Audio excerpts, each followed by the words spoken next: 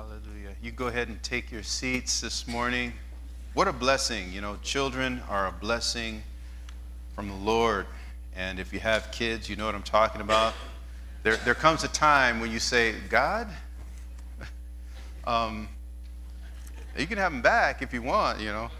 But no, we love our children. Amen. Praise the Lord. If you have your Bibles with you, open them up to the Gospel of John.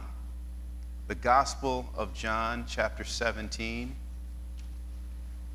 And I'm going to read a verse or two, beginning verse 20. In fact, I'll read from verse 20 to verse 23. And if you were here on Friday night, Brother Mark mentioned this verse a few times. And this is what it says. Jesus here is praying, and he says, "My prayer is not for them alone. I pray also for those who will believe in me through their message, that all of them may be one, Father, just as you and are in me and I am in you. May they also be in us, so that the world may believe that you have sent me. I have given them the glory that you gave me, that they may be one as we are one. I in them and you in me.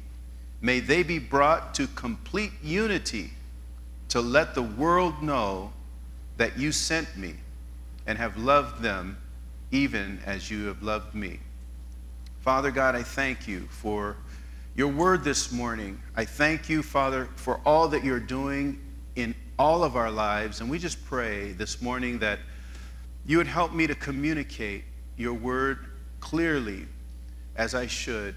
I pray that every heart would receive what you have to say to each of us. In Jesus' name we pray. God's people say, amen. Amen. You know, the most powerful prayers ever prayed are the prayers of Jesus. The most powerful prayers ever prayed. And interestingly, I don't know if you know this or not, but the Bible only records 10 of Jesus' prayers. Only 10 of them. Now we know he prayed all the time, but only 10 of them are recorded. And 3 of them are the prayers he prayed in the Garden of Gethsemane. And then another 3 on the cross. So probably 4, maybe 5 are actually listed where we can read the actual words Jesus is saying in his prayer. And this is one of them.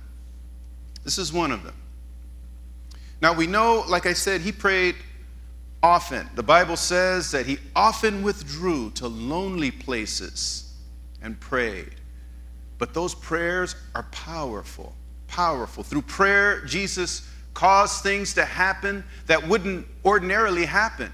Right? He made things happen. He caused people to do things, ordinary people to do extraordinary things through prayer. His prayer provided power to accomplish things, for things to happen, things that against all odds. His prayers were powerful, extremely powerful. And I want us to get that point, that fact that Jesus is a powerful prayer warrior. There's a story where Satan asked to sift Peter like wheat. If you can imagine that, he came to Jesus and says, "Hey, let me just cut this guy down. Let me cut him down. Let me put him in his place."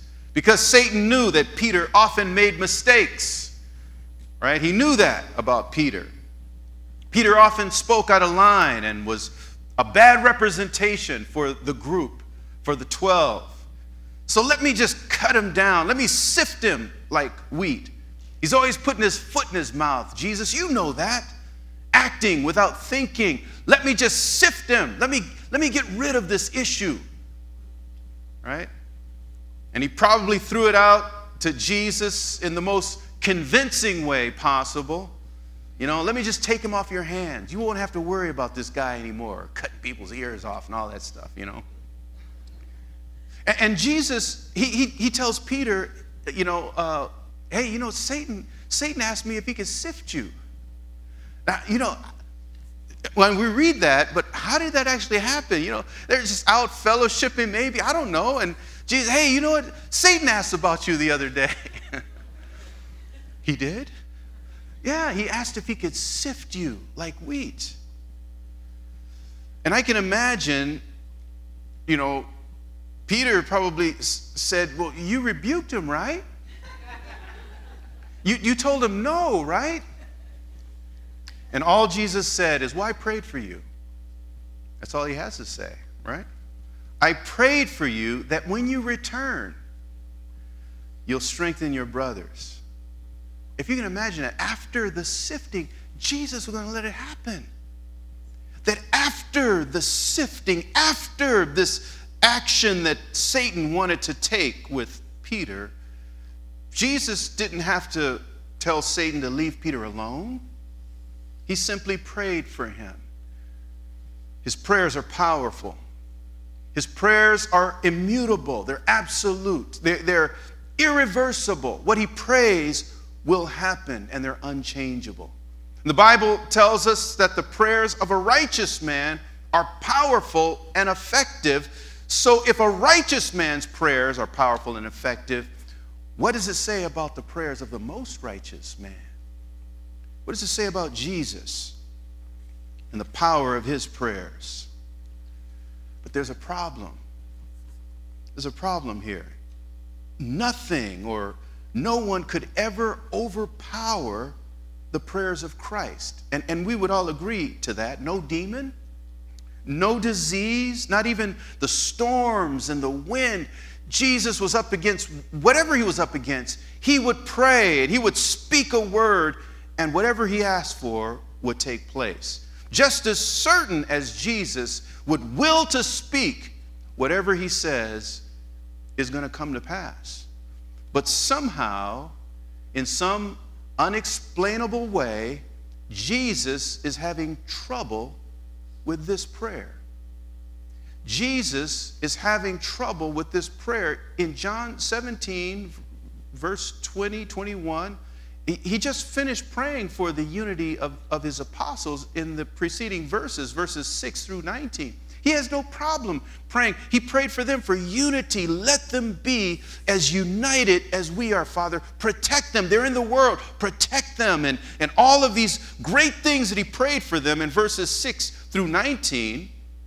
And this prayer was literally answered even for the first believers later in the book of Acts. You see, in dramatic fashion, them loving one another. There was unity. There was oneness of spirit, oneness of heart, one vision, one focus. Wherever the Christians gathered, wherever they were, wherever they hung out, there was a sense of belonging and connection. It came to pass. The Bible shows us that they were all in one heart and soul, helping one another, fellowshipping with one another. But in verse 20, Jesus turns his attention away from the first disciples, the apostles. And right here, he's praying to the Father for you. He's talking to the Father about you. He's praying for you. And he says, my prayer is not for them alone, speaking of the apostles, speaking of the 11, because, Judas, of course, kind of did his thing. He's saying, my prayer is not for them alone. I pray also for those who will believe in me through their message. That some of them may be one. Is that what it says? Oh, no, let me look again. No, that all of them who will read the testimonies of the apostles will be one. That they will be in complete unity. He says, Father, just as you are in me and I am in you. That's some heavy oneness. That's some heavy unity. May they also be in us, that the world may believe that you have sent me. I have given them the glory you gave me. He's talking about you. That there is something, just like the first believers, when they were whatever they were doing, and people would see them, there's something different about that guy, something different about that sister. They stand out in a crowd, that whatever overwhelming circumstances they face, they just conquer, trial after trial, circumstance after circumstance. They're different. And they're united, man. They are one in spirit. There's this ethos, an atmosphere around them that doesn't change. And he says in verse 23, I and them, and you and me, may they be brought to complete unity, to let the world know that you sent me and have loved them, even as you have loved me. He's praying for you. This should be a matter of excitement and joy to know this. When you read this, man, you could tell your friends that you're mentioned in the Bible. Really, tell your friends, hey, I'm mentioned in the Bible. And they'll say, no, you're not. And you'll say, yes, I am. And they'll say, no, you're not. And you'll say, yes, I am. And they'll say, no, you're not. And you'll say, yes, you get the point, right? And then you can show them this verse. My prayer is not for them alone. I'm also praying for Maciel Lopez, who will believe in me through their message.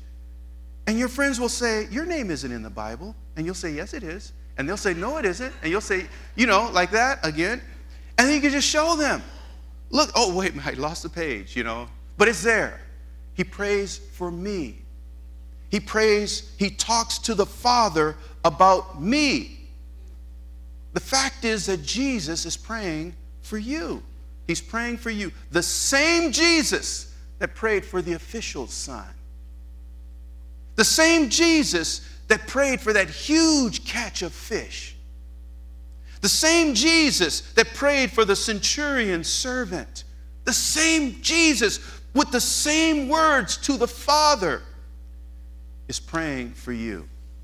The one who worked wonders in the past and prayed specifically for people to recover from all kinds of illnesses, all kinds of things. That Jesus right here is praying for you. He's talking to the Father about you. Before the raising of Lazarus, Jesus prayed. The Bible tells us that he prayed. And death tried its best to keep Lazarus in the grave. There was Lazarus dead. He had been dead for several days, and Jesus prays, and then he calls Lazarus out. Now, death doesn't want to let go. Once a person dies, it is final. Death does not want to release this man. He had already begun to decay. He was already wrapped up in grave clothes, and man, he was a mess. Lazarus was a mess. He couldn't walk anymore. He couldn't see anymore. He couldn't talk anymore. The fact is, he couldn't live anymore. But when Jesus prayed, the one thing that he absolutely could not do was ignore the prayer. He couldn't ignore the prayer. Dead or not dead, Jesus is calling me. I got to get up, all wrapped up. He's calling me. I got to go. Dead or not dead, I have to respond to the prayer. He is praying for me. He is calling me. And so Lazarus lived again, man. His prayers are undeniable. He prayed for the centurion's servant. He prayed for the 2 fish and the 5 loaves of bread. His prayers are powerful. Get that in your minds. Jesus' prayers are powerful. They're powerful. They're undeniable. Prayed for thousands of people to have a little something to eat. And with a couple of fish and a few pieces of bread, man, he was able to feed thousands. He can pray for the dead to wake up from death. But the very unity that he prayed for among us, the unity that he prayed to the Father, the same Father that he prayed for all of these things, he prayed for us, is challenged. That prayer is challenged, unlike any other prayer that he's ever prayed. Where demons tried to challenge his healing at times, and the nature of things tried to challenge his healing process sometimes. Sometimes the body is stubborn. Sometimes sickness and disease is stubborn. There was one man He prayed for, and he put, he spit and he put mud on the guy's eyes. He said, what do you see? And he says, well, I see like men like walking like trees. His prayer, his healing wasn't complete. There was a challenge to his healing process. He prayed again. He worked something again in this man's life, and he saw perfectly. There was a challenge. Here, I believe, this prayer is challenged. Ask yourself, are we one? Am I one with everyone? Am I in complete unity with the church? Do I have the same goals and likes and desires? Is there something that draws us together? Are we one the same way God the Father and the Son are one? That's what he prayed for. And if all other prayers that Jesus offered up to his Father come to pass, surely this one has to come to pass, right? But are we in complete unity? And if not, how do we account for this issue this morning? There's only two possibilities. The first one, number one, is that the one and only prayer that Jesus prayed, this is for you and I to the Father on that day, is the only prayer ever that failed. That's the first possibility. That he prayed a dud. That it was a prayer that just didn't go anywhere. And he could ask the Father today, Father, didn't you get that prayer? There's some people that are not in unity. There's some people that are not together. Did you get that prayer? What prayer? I didn't get that one. Sorry, son. Sorry, oh well, I just didn't let it go. And we're over here struggling. Maybe it was a miss. That there's something about us that makes us unity resistant. Maybe there's something about us that the most powerful voice that ever spoke can't seem to speak unity into our existence. Maybe that's it. Maybe Jesus met his match in us. That, he'll face the wind and waves. He'll face demons, and they'll submit to him, afraid, trembling in him. But when he comes and he prays for us, for unity, perhaps he's met his match. That there are some that say, there's nothing, not God, there's nothing you can do to make me love this person. I'll never be a part. I'll never, I'm going to do my own thing. I'm not going to do what the church is doing. I'm not going to be what the church is. Right? Maybe he met his match. Maybe that's it. Maybe that would explain it. He conquered the wind and the waves without a problem.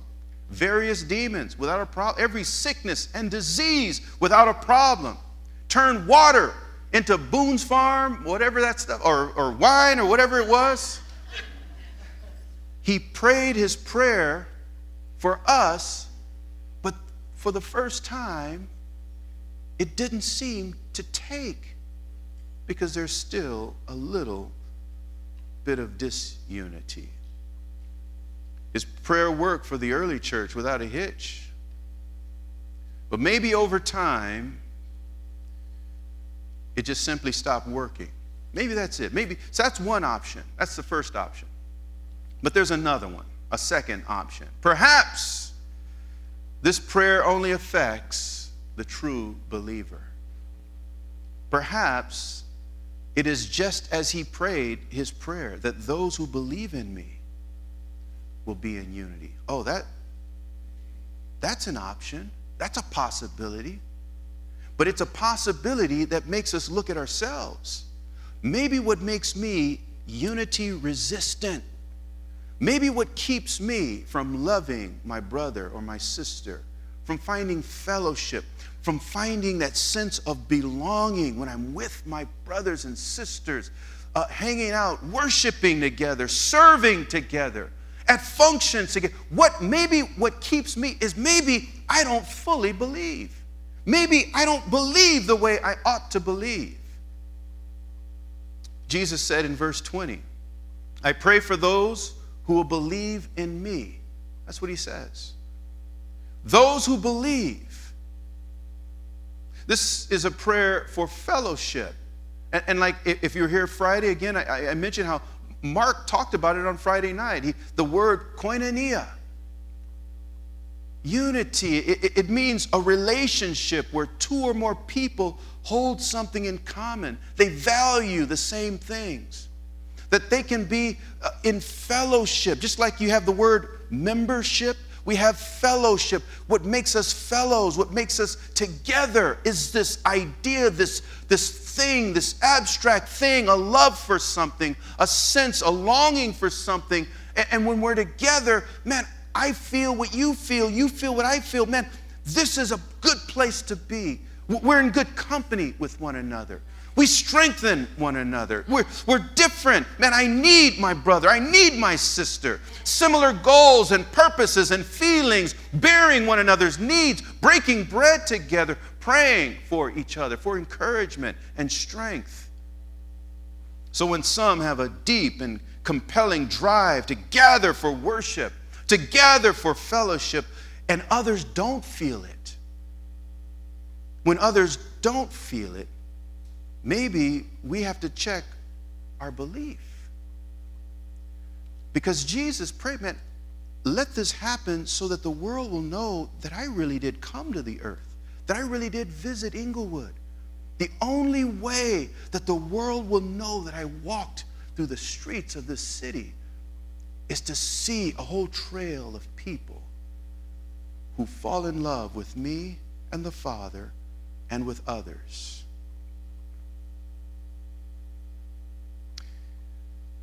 If others don't feel it, we don't have the unity that Jesus prayed for. His prayer was for fellowship with God and for fellowship with one another. He's praying for fellowship. Fellowship means companionship, friendship, to be in unity. And this prayer, it extends itself throughout all the ages, throughout all time, but affects only those who truly believe in the Lord. So the question isn't about the efficacy or the power of his prayer, but our ability to receive it, to be named in that prayer. We're not named in the prayer if we don't believe. That's who he's praying for. It is a unity that testifies that God really did send Jesus to redeem the most unlikely people. And this is how people from various places can come together, whether you're from Culver City or Venice or Lenox or Inglewood, right? Or like Debbie from Michigan. You know? I don't know. She said she was pretty tough back in Michigan. You know, they called her the amazing Caucasian. I don't know if it's true, but wherever, when we come together, we find unity. We find unity. And I can testify that week by week, and this is just me, I can testify that I experience this fellowship with many of you. The fellowship that he's praying for. Man, it not just in church or in Bible study or Wednesday night prayer, but at my home. When I have needs, there are those that step up and say, hey, you know, I'm here with you, providing for me and my family, helping, and I'm able to do the same for others. Praise God, man. That's the prayer that Jesus prayed. Whether it's walking together, hiking together, whether it's having lunch together or visiting someone in their home, praying for other people, it is the answer to a prayer made over 2,000 years ago. But where unity is absent, so are the believers in Jesus. Because this is what Jesus asked for on behalf of those who believe. The one thing he asked the Father to do on your behalf is for oneness, is for complete unity. Now, if his prayers are powerful and effective, if his prayers can conquer any obstacle and break through every barrier, then it must be true about you. That there is nothing that keeps you from perfect unity with your brothers and your sisters. So this morning, I'd like to pray once again. I want to pray and ask God to remember this prayer that Jesus offered up to him a long, long time ago concerning us. Lord, that he would remember this prayer for unity. And I believe that the one and only obstacle to unity among believers are the non-believers. Of those even who say, you know what, Lord, I have faith, but help my unbelief. I have doubts, I have struggles, and I begin to doubt my belief. I begin to doubt the roots, my connection, my belonging. And so we want to rid ourselves of the unbelief so that the full force of his prayer would cover us, would transform us, and that we can be the people he prayed for. Amen? Will you stand with me this morning? And let's do that. Amen. Let's pray. Let's go to the Father on behalf of our unity. Let's go before the Father. Father God, we thank you this morning for your word.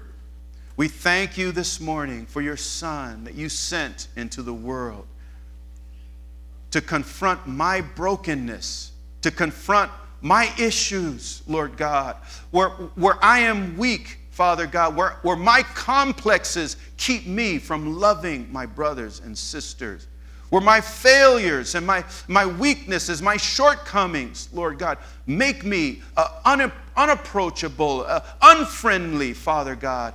I pray, Father God, that the power of your Son's prayers would overcome my shortcoming, that the power of your Son's prayer would transform me, Father God, that you would bring a sense of belonging and power, Father God, to rise above the challenges and the issues that we face. Father, you are able this morning to do the impossible, and everything that your Son sets his heart and mind to speak into existence does come to pass. And his prayer for us this morning is for unity, for completeness of unity, to be one as you and the Father are one, that the world may know that Jesus really did visit us, that he really did come. And Father God, we are witnesses of this very thing, your presence among us, your love for us, Lord God. Your prayer is powerful, able to transform, able to take the most unlikely people and unite them together in unity. So this morning we thank you. We thank you, Father God, for fellowship. We thank you for companionship. We all need friends. We all need belonging. We all need support. We all need prayer and encouragement. We all need a place of belonging where identity is shaped, where we feel and are able to converse with other people, where we can be open and honest, where we can confess our sins, where we can grow and be strengthened by the strength of others. This is your prayer. This is your prayer this morning. And Father God, just as powerful as your prayers were, to wake up the dead, to heal crippled legs, to open blind eyes, you are able this morning to pray for unity among the most unlikely of individuals this morning. So have your way. Have your way this morning. Let your prayer have its full effect in our hearts and our lives. In Jesus' name, amen. Amen. If the Lord has spoken to you and you say, yes, Lord, I believe. Help my unbelief. Help my unbelief. Oh, we commit to the Father this morning. Father, I pray for all those who doubt, who have doubted, who desire to know you and believe in you, but have setbacks. For those who desire to walk with you, but have challenges, who face mountains, Lord God. And Father, where the grave has not wanted to release, my God, those that have been caught up, my God, those that have struggled, my God, in their minds and in their bodies, Father, caught up, my God, stuck in a place, my God, where they cannot go forward. This morning I pray that you would release those individuals, that you would break the hands of the enemy, Father God. Every lie, whether it's in the mind or God, or whether it's in the body, Father, whatever it may be, I pray release, my God, that they may believe in you and serve you this morning. And if that's you, just come. Come to the altar this morning and pray. Come and talk to the one who has set you free. Talk to the one who has given you freedom to be united with his Father. Come to the altar this morning. God is here for you. Hallelujah. Thank you, Lord.